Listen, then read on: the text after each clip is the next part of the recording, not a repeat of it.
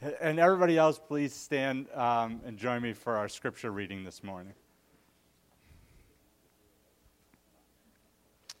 Our scripture is found in Psalms 46, and it's verses 1 through 11.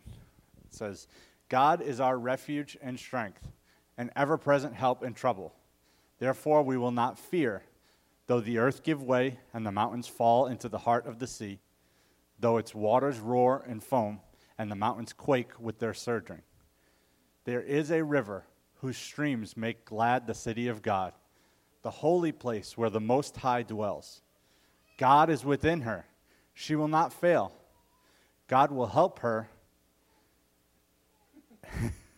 at break of day. Nations are in uproar. Kingdoms fall. He lifts his voice. The earth melts. The Lord Almighty is with us. The God of Jacob is our fortress. Come and see what the Lord has done, the desolations he has brought on the earth. He makes wars cease to the ends of the earth. He breaks the bow and shatters the spear. He burns the shields with fire. He says, be still and know that I am God. I will be exalted among the nations. I will be exalted in the earth. The Lord Almighty is with us. The God of Jacob is our fortress. Please join me in prayer. Dear God, we're so grateful for your word. We're grateful for Pastor Kyle, who digs into it, and Lord, that you lead him and that your Spirit leads him. I pray this morning that you would speak through him. God, speak to him and speak to us as well. God, we love you. It's in your name that we pray. Amen. Thanks, man. You may be seated. Thank you.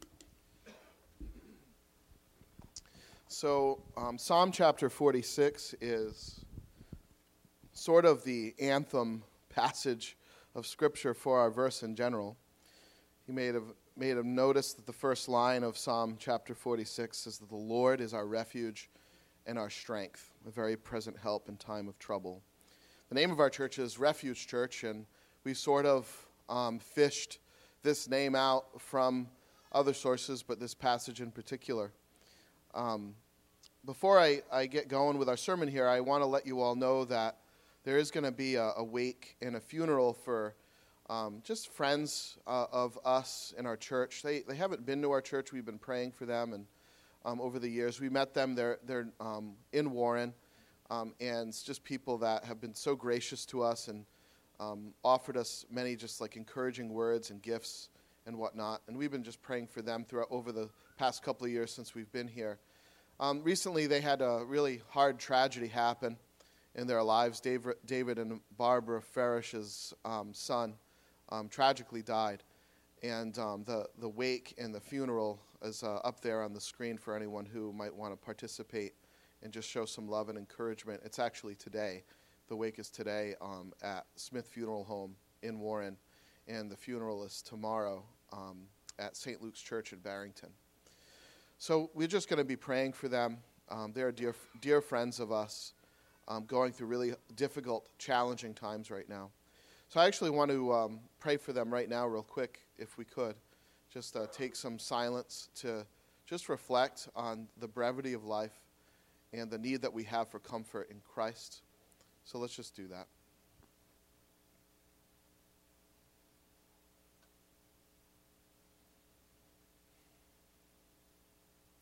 God, your church comes together and intercedes on behalf of the Farish family who's going through great heartache and loss. I pray, God, that you would comfort the brokenhearted. Your word says in Psalm 34 that you are near to those with a shattered heart. And God, you're near to them right now. I pray, Lord, that you would speak words of life, that you would save those who don't know Christ, that you would use this event that is hard to understand to lead people to the love of Jesus. I pray for their children that were left behind and the wife that was left behind. I pray that you would comfort them as they grieve today and tomorrow and no doubt for years to come. I pray, God, that you would use your gospel to give hope. And God, I pray, Lord, that you would hear our prayer this morning. God, we are your family. God, our sins are washed away because of the cross of Christ. And your word says to come boldly to the throne of grace. And that's what we do now. We ask, Lord, for transformation, for salvation. for hope. In Jesus' name, amen. King Hezekiah was a king in Judah, and Judah was the southern kingdom of the nation of Israel. At one point after King David, I'm sure that you've all at least heard of him, if you're somewhat new to Scripture and the stories of the Bible. King David was the dude that killed Goliath, and we all kind of know about him. But under King David and his son King Solomon, there was great prosperity. The kingdom of Israel had advanced far and vast wealth and power, notoriety throughout the world. Some suggest that at the point of King Solomon's reign, that the nation of Israel was actually the reigning superpower on the earth, much like England was for centuries and the United States and others. At one point in the nation of Israel, though, they divided into two kingdoms because of division in government and who would succeed King Solomon as king. This fight for power started happening, and eventually what happened was that the kingdom was divided into two kingdoms, two separate independent kingdoms, the northern kingdom of Israel and the southern kingdom of Judah. And if you read the Bible in the Old Testament, you don't know this, it can be kind of confusing, because you see kings, and the kings are representative of the north and sometimes of the south, and you wonder, well, I thought this guy was the king, what's going on? And sometimes you might get a little lost if you don't know that context. But essentially where we are in Psalm chapter 46 is that the nation of Israel is divided, and the northern kingdom is about to be decimated by the king of Assyria, Sennacherib.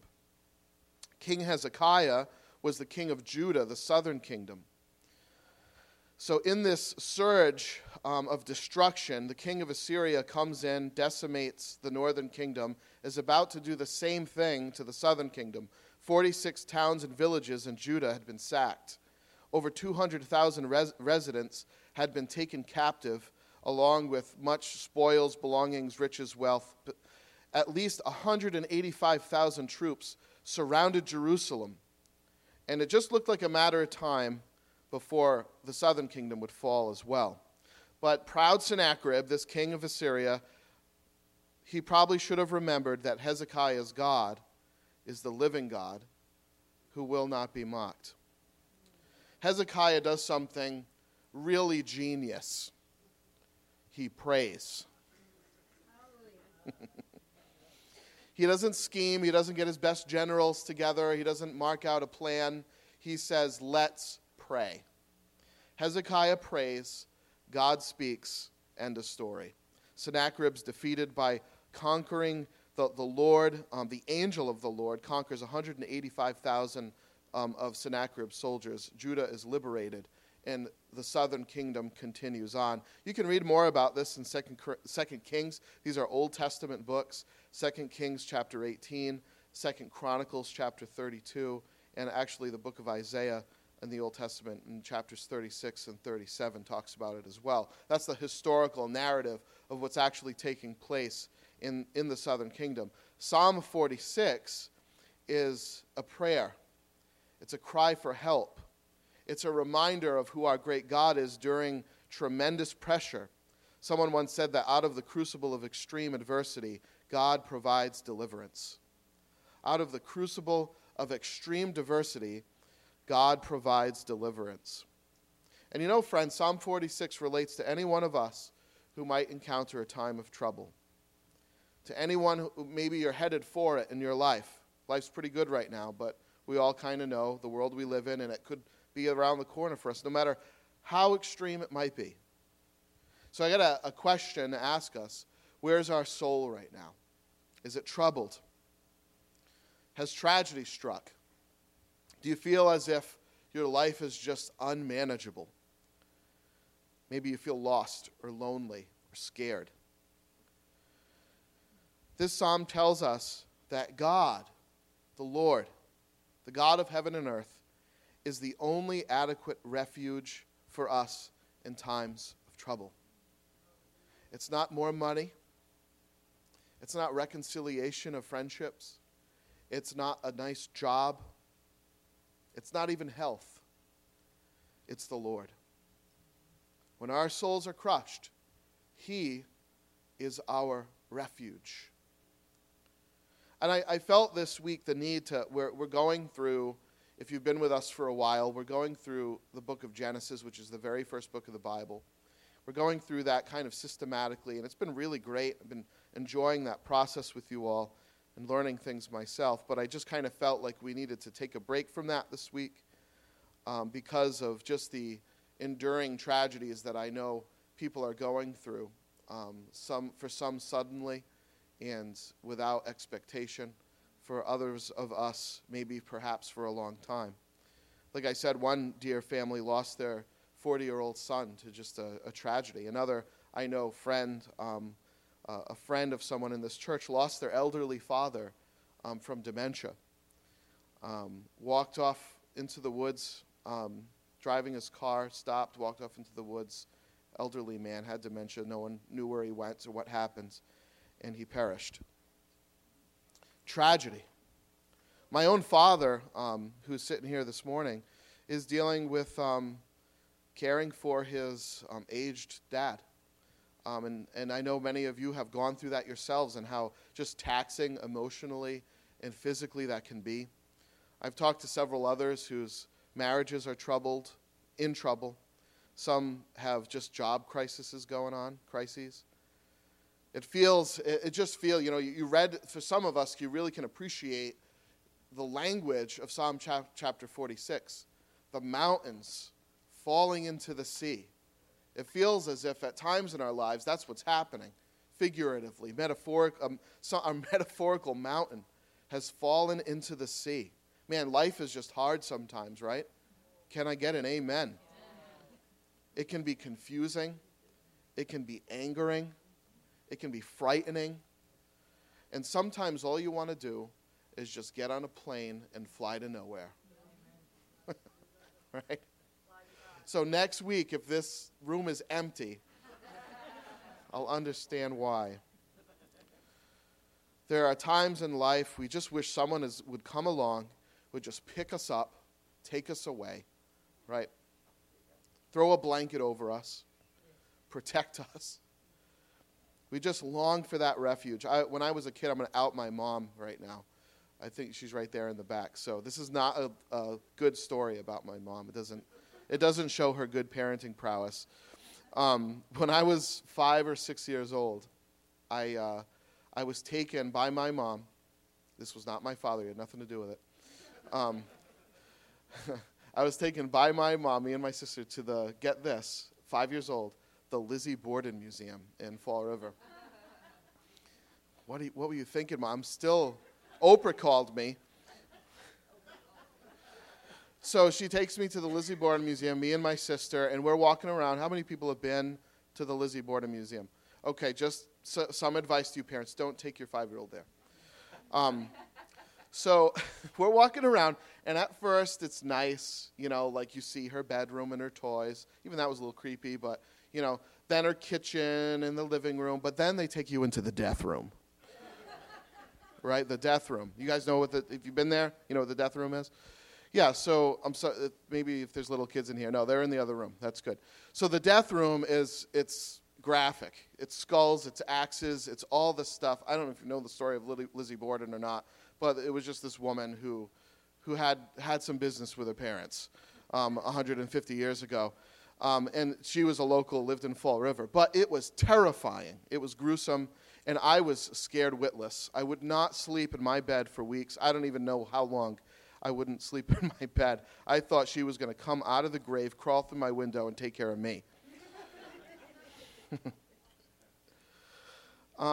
But I'll say this, though. Going through that time as a young man, I remember being so terrified in my bed, just incredibly afraid. But the one time I would not be afraid at all, the one time that I would feel as if nothing could harm me or hurt me, is if my mom was sitting on the bed with me, or my dad.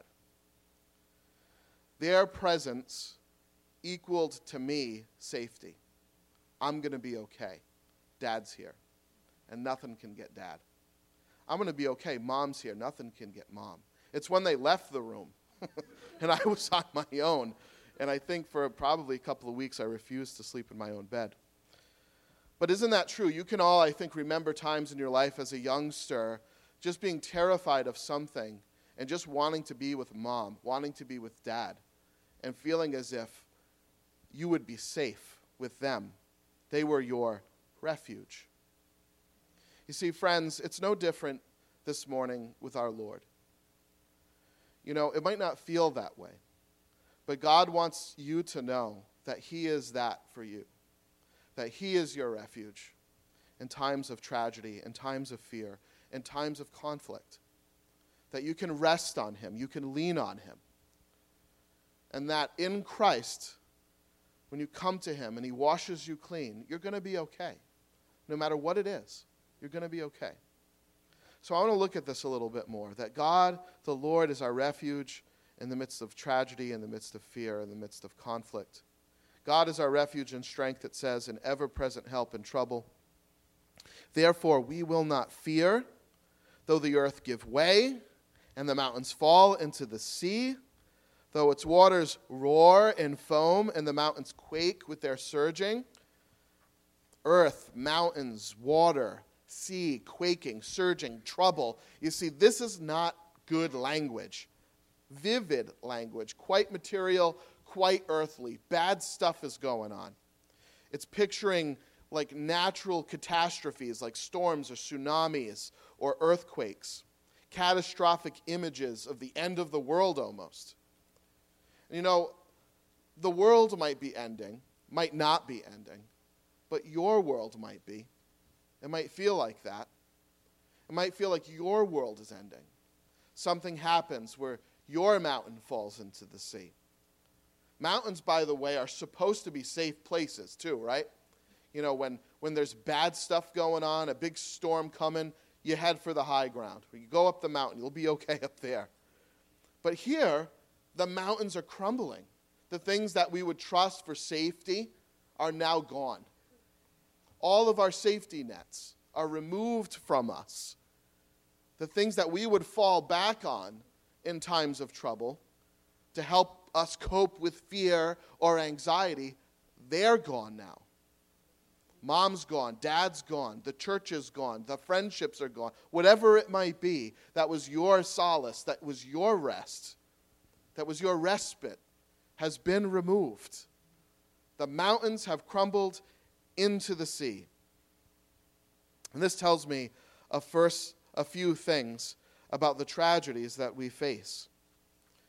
That in the midst of tragedy, we can learn a few things. And the first thing that I want to observe is that we all face them. We all face heartbreak. The text doesn't say if the mountains fall into the sea, right? If by chance this might happen to you, it might not. It will. Oh, that's not a promise I like. You know, I don't want that promise. I want the promise of love and joy and peace. But God says in right here, though they fall into the sea, when this happens to you, what has happened in your life? What has happened in your life that for you has felt like your world has ended?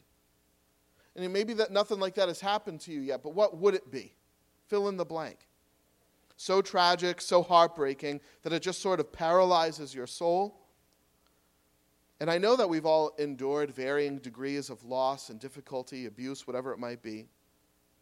Maybe to hear those spirit and soul-crushing words, I don't love you anymore. I want a divorce. The earth gives way. The mountain falls. Time sort of stops. How did that happen? Or maybe a phone call in the middle of the night. There's been an accident. And the clock stops ticking. And the air leaves the room, right? The earth gives way. The mountains fall. We're going to have to let you go. The earth gives way. The mountains fall. We all have to stare heartbreak in the face, tragedy in the face. And the second thing I think that we can learn about tragedy in the midst of it is not only that it's inevitable, but hey, better news, we can't do anything about it. We are powerless over it. If the earth quakes, there is nothing that we can do to stop it. If the mountains fall into the sea, move. Don't get in the way, because you can't stop a mountain from falling. See, that's what's pictured here, right? When we face tragedy, the imagery that's put in front of us, mountains falling into the sea, the earth quaking, the sea surging, it's describing things that you can't handle, that you can't do anything about. You see, like if you break a leg, when you break your leg, God is our refuge. Well, I can mend my leg. I can do something about that. There are certain problems that when I face them, I can, start doing the math. I can get my to-do list out and fix it, right? You all know what I'm talking about. But there are certain things we can do absolutely nothing about. There are certain things that when they happen, we are completely powerless. And that's what is described in this passage in Psalm chapter 46. Judah could not defeat an army that big. It was impossible. It was just math. They couldn't do it. They were powerless. They were a little tiny grain of sand, and Assyria was a mountain. So if they were going to get off the hook, if they were going to get rescued, it would only be because God did it for them. You see, friends, we face tragedies in our lives, and I know that we all go through this from time to time. There's nothing that we can do about it. Nothing. We're powerless. We try to get in its way, but we realize it doesn't work. We can't control the weather, and we can't control tragedy. It's what makes it so scary. It's what makes it so hard to know that we're powerless over it, that we can't do anything about it. I can't imagine as a parent having a little one that's deathly sick, and there's nothing that you can do. You're just kind of watching it happen. What do you do when your mountains crumble into the sea? The third thing I see here is that we need to seek the greater mountain, the mountain that can't fall into the sea. And here's the heart of the matter. We all count on something to provide us, I think, with protection and with safety, some kind of solution to our crushed soul in times of tragedy. To seek the greater mountain, though, is to fall on Him, the Lord, when life is falling on you. To fall on God, the refuge, the mountain that cannot crumble, the mountain that cannot be shaken. We fall on Him when life falls on us. To seek the greater mountain is to fall on Him, to do this, to make your complaint known to Him, to not bear your burdens alone. To recognize that God is mature enough, He is a big enough boy to hear your heart poured out to Him. To go to Him, just as simple as that, to say to God what you're hurting over. Read the Psalms. You don't have to pretend in prayer. Oh God, you are great and majestic, and everything is wonderful because of you. You don't have to pray like this. You can say, God, why? I'm dying. There is a darkness. Read the Psalms. This is what David does over and over again. Why do you think he was such a healthy man? Because he brought his crumbling mountains to the mountain. You see? Seek the great, cry out to Him. Cry to Him. Weep with Him. Wail with Him in His presence. Trust Him with your broken heart. The Lord is our refuge and strength. He is our strength. What does that mean? We are weak. We are not told to be strong. He is our strength. The Lord is our refuge, a very present help in trouble. He comes to the rescue. You don't have to sit atop that warrior horse and defeat the enemy because He does it for you. Friends, this isn't to say that when we go through loss and that when we go through tragedy, that it shouldn't feel tragic. It should. It should hurt. It's not to say that when we trust in God, that we never feel crushed inside because of loss. But it is to say that we can trust the refuge, the great mountain, the one who can't be shaken, that he is leading us to a better place, a safe place in spite of the trouble that surrounds us. The protection not of things material, but things of God who created all material. It's help for the helpless. It's salvation for the bankrupt. The Lord is our refuge in the midst of tragedy, friend. Like I said, the text pictures mountains falling into the sea. And in this, God is our refuge. How is God our refuge when mountains are crumbling around us? That doesn't seem to make sense. How is he our safety? Right? God is your refuge. He's your safety. Meanwhile, mountains are falling into the sea. How am I safe with that? In other words, he is not preventing the tragedy here. He is allowing it to happen. You see, that's the mistake that we make when we think, I'll turn to God for my refuge and he'll fix all my problems. Oftentimes, he doesn't. Oftentimes, he allows them to continue. And the mountain does fall into the sea. What do you do then? You turn to the one who is higher than you. Because he can restore a joy lost. He's not our refuge in the sense that he will prevent tragedy, but that he can and will carry us through it when we cry out to him, when we make our complaint known to him. He's the refuge, not the mountains. Let's say that again and think about it. He's the refuge, not the mountains. We worship him, not rocks. And our Lord will never crumble. Never. And that's why the Lord is the only adequate refuge for us in times of trouble. If we seek equilibrium and something else that could just as easily crumble into the sea, then what have we gained, friends? Nothing. We need to turn to the one who is our safety, our salvation, our rescuer.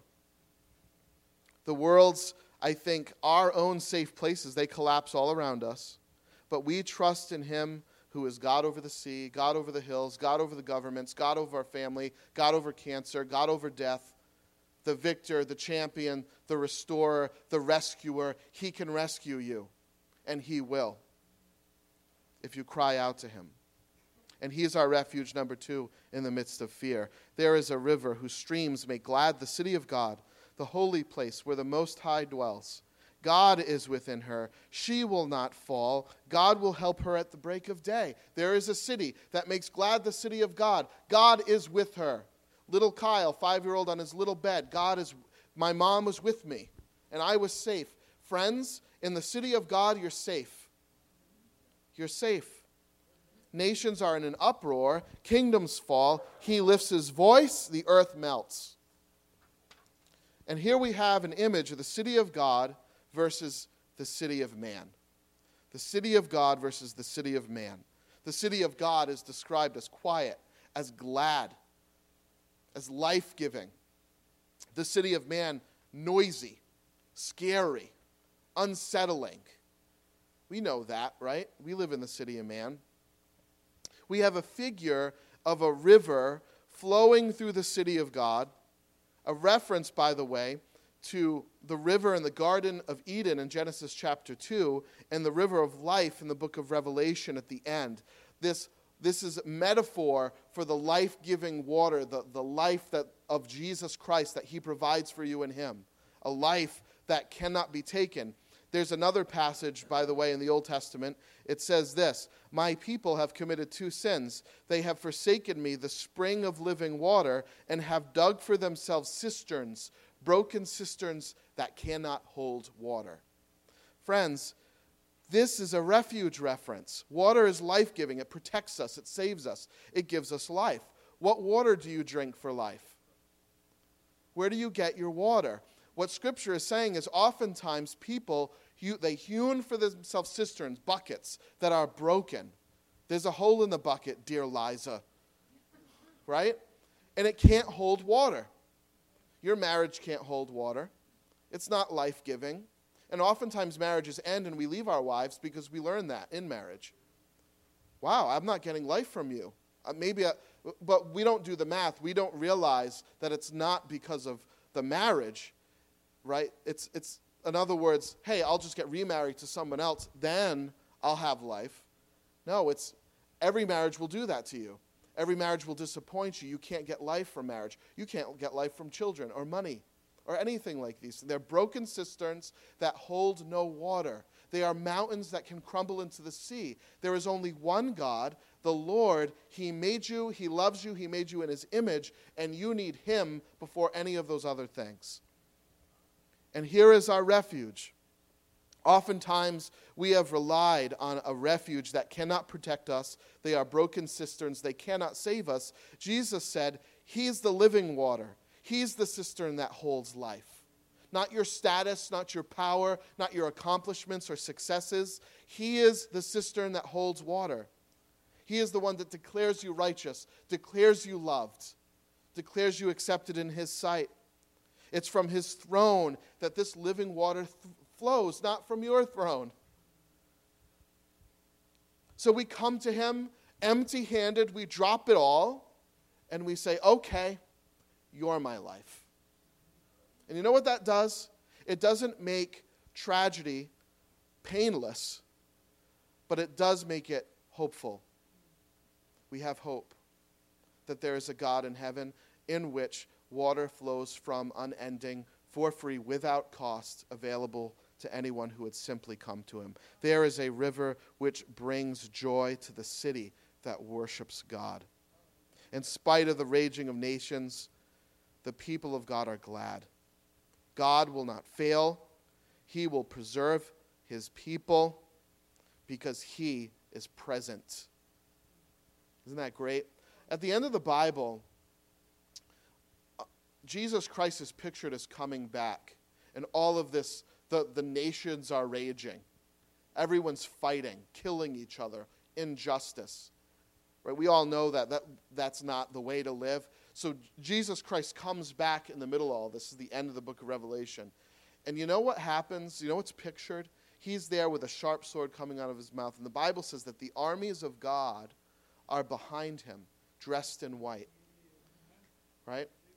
They're with him. And you know who that is? That's God's people. That's anyone who has come to faith in Jesus Christ with him. But you know what's very interesting? It's called an army, but that army doesn't lift a finger. Jesus settles it. He comes back. He settles it while we stand on nothing and watch him do it. You see, friends, he is the life-giving water. We are not. We need to be rescued by him. We are not in control. He is in control. The house dedicated to God above all other gods is the house of gladness, of joy, of triumph. And all the graves, the tragic graves that you will endure in life, like Christ, you will emerge out of alive from the dead. You see, that's our hope in Christ, friend. He is our refuge and strength, the very present help in time of trouble. Tragedy does not bring us gladness, of course not, but it redirects us. It redirects our fear. Without hope, fear, what does fear become? It becomes raging. It becomes an uproar. It becomes war. But with hope, we have eyes that can see through the death. We see through it and know and trust that Christ is coming. God is our refuge, touches our deepest sorrow, and he makes us glad. Oh, we'll all quake at times. We'll all rage. We'll all be afraid. But there is a river that makes glad the most devastated, the most horrifying tragedy. The river, the water of life, is Jesus Christ. Come to him. Friends, come to him. He is our refuge, even in the midst of conflict. Number 3. In the midst of tragedy, in the midst of fear, and in the midst of come and see what the Lord has done. God is inviting us to look into it. Come and see what the Lord has done. The desolations he has brought on the earth, he makes wars cease to the ends of the earth. He makes them cease. Remember, not the army of God behind him, but Christ. He makes them cease to the ends of the earth. He breaks the bow and shatters the spear. He burns the shields with fire. He says, be still and know that I am God. Trust me. When nations are waging, when families are warring, he says, I will be exalted above the nations and in the earth. You see, we might not see it now, but it's coming. There's a passage in Scripture where Judas, you know, that sick beast who betrayed Christ, right? He betrays him with a kiss. Jesus says to him, this is your hour and the power of darkness, right? In other words, there's a time where evil reigns, where wickedness, it seems as if, is unbridled, that it has control. But Jesus says, this is your hour. And you know what, friends? An hour isn't very long, is it? It's going to end. This is your hour and the power of darkness. But Christ is coming to end that hour, to end the hour of bitterness and of pain and of suffering and of trial. Trust in him. Take refuge in him. This is your hour and the power of darkness. I saw Satan cast out of heaven, Revelation, I think chapter 13. I saw Satan cast out of heaven, and he made war with the world, knowing that he had but a short time. You see, he's got a time, but it's a short time.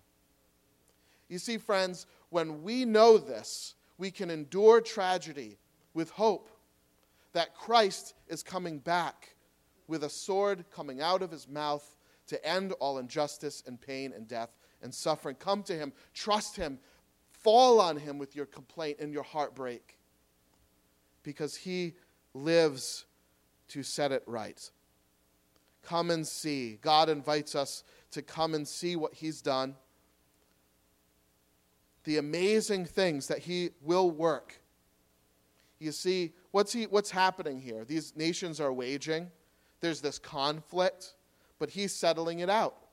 He's finishing it. He's breaking the bow. Come and see it. You see, you think your life's a mess, that everything around you is in conflict, but he's coming to break that bow for you. He's coming to burn that shield up. It's happening. It will happen. Desolations he makes. That's kind of an interesting thing that's said in here. But it means to be empty. He's making things empty. He's making it bare. And here's the imagery. He wants to make desolate everything that you trust in to rescue you. He wants to take it away. What do you trust in? Your kids, your marriage, your money? Make it desolate. And trust in the only refuge that can actually save you and bring your heart joy. Because he makes wars to cease. He ends the conflicts we enter into. He says, stop fighting. He says, be still. You're not in control. It's okay. Trust him. Stop fighting your wife. Stop fighting your husband. Trust Christ. The conflicts that we so often enter into so that we might feel a sort of refuge in the victory of that conflict. I was right. And we're commanded, stop. Be still. Know that I am God. I will rescue you. It's not easy to be still. Some of you aren't being still right now. You're like, when is this guy going to be done? It's almost, thank you. It's almost when we feel like everything's falling around us, we feel irresponsible to be still. No, that's when I got to work. I got to do something about this. I got to get up. But what do we learn from King Hezekiah? He stopped, he was still, and he cried out to God. This is what he did. Be still, know that I am God. There's not much more that I can really add to that statement. What a powerful, be still and know that I am God. If we could just kind of have that as like the anthem of our heart, how much happier our life would be, right? Be still, rest, and trust that God is good and powerful in directing you. Be still and know that I am God. Friends, you know what this means? I kind of said it already. But if you are in Christ, if you have trusted Jesus as your Lord and Savior, you are going to be okay. It's the simplest way that I can say it. You're going to be okay. No matter what happens to you, you're going to be good. You're going to, not only that, you're going to be great. There is an inheritance reserved for you in heaven. There is a better bridegroom waiting for you. Maybe you lost your groom or bride, but there's a better one waiting for you. There's a better dad than the knucklehead that might have abused you all your life. There's a great one, a father, a good one, waiting for you, calling you home. Come to him, for by grace you are saved through faith, not of yourselves, but of a gift of God. Oh, isn't that great? You're going to be okay. You know, it's okay to not be okay sometimes. I heard someone say that once. I like that. It's okay to not be okay. It's okay to not be okay. But friends, just remember this. In Christ, you're going to be okay. Amen? Come on. You're going to be okay because he's our rescuer, and nothing can make him crumble into the sea. He is our God. Here's a refrain in this beautiful song in Psalm 46, verses 7 and 11. The Lord Almighty is with us. The God of Jacob is our refuge. The Lord Almighty is with us. The God of Jacob is our refuge. So no matter what's happened to you, you've been left naked, stripped bare. The Lord Almighty is with us. The God of Jacob is our refuge. Isn't that incredible? Let me close with this. In the Old Testament, we talked about this a while back, but in the Old Testament, there's this story about Israel in Egypt and all these plagues. You guys have heard of this, right? So the very last plague, the angel of death comes and takes the firstborn, right? And Israel is told, along with Egypt, by the way, you put blood over your doorpost and you'll be okay. The angel of death will pass over you. Now, how many people know, you might be a Christian this morning, you've got the blood over your doorpost, but you're inside terrified still. It doesn't matter if you're afraid. What matters is the blood, right? You're going to be okay whether you're afraid or not, whether you're eating the meat of the lamb and whistling Dixie, or you're terrified in the corner crying in your soup. You're going to be, either way, you're going to be okay. Your joy in that moment, though, depends on your trust in the blood of Christ. Do you trust him? Because if you trust him, you're going to be able to endure the death that comes over you.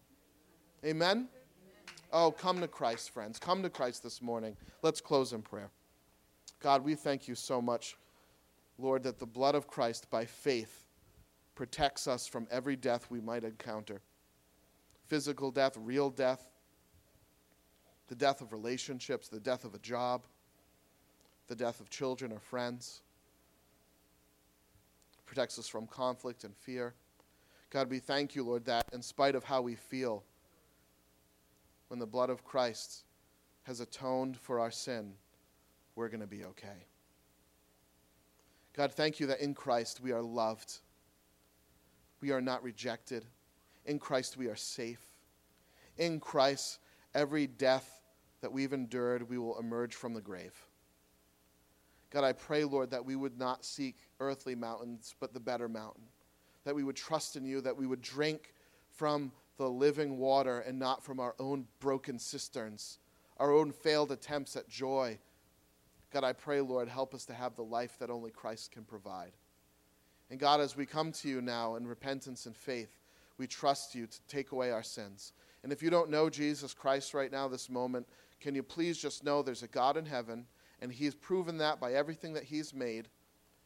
He's proven who he is by resurrecting his son, Jesus Christ, from the dead. That's how we know that what Jesus said was true, because he's alive.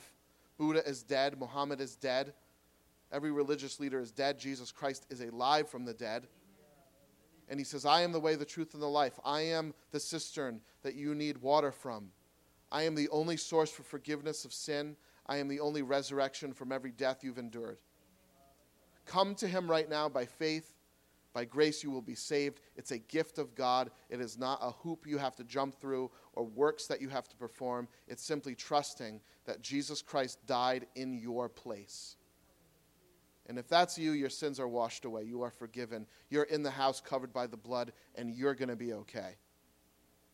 You have a city coming for you, a good one, where there is joy and gladness, where Jesus Christ himself will dry every tear you've ever cried.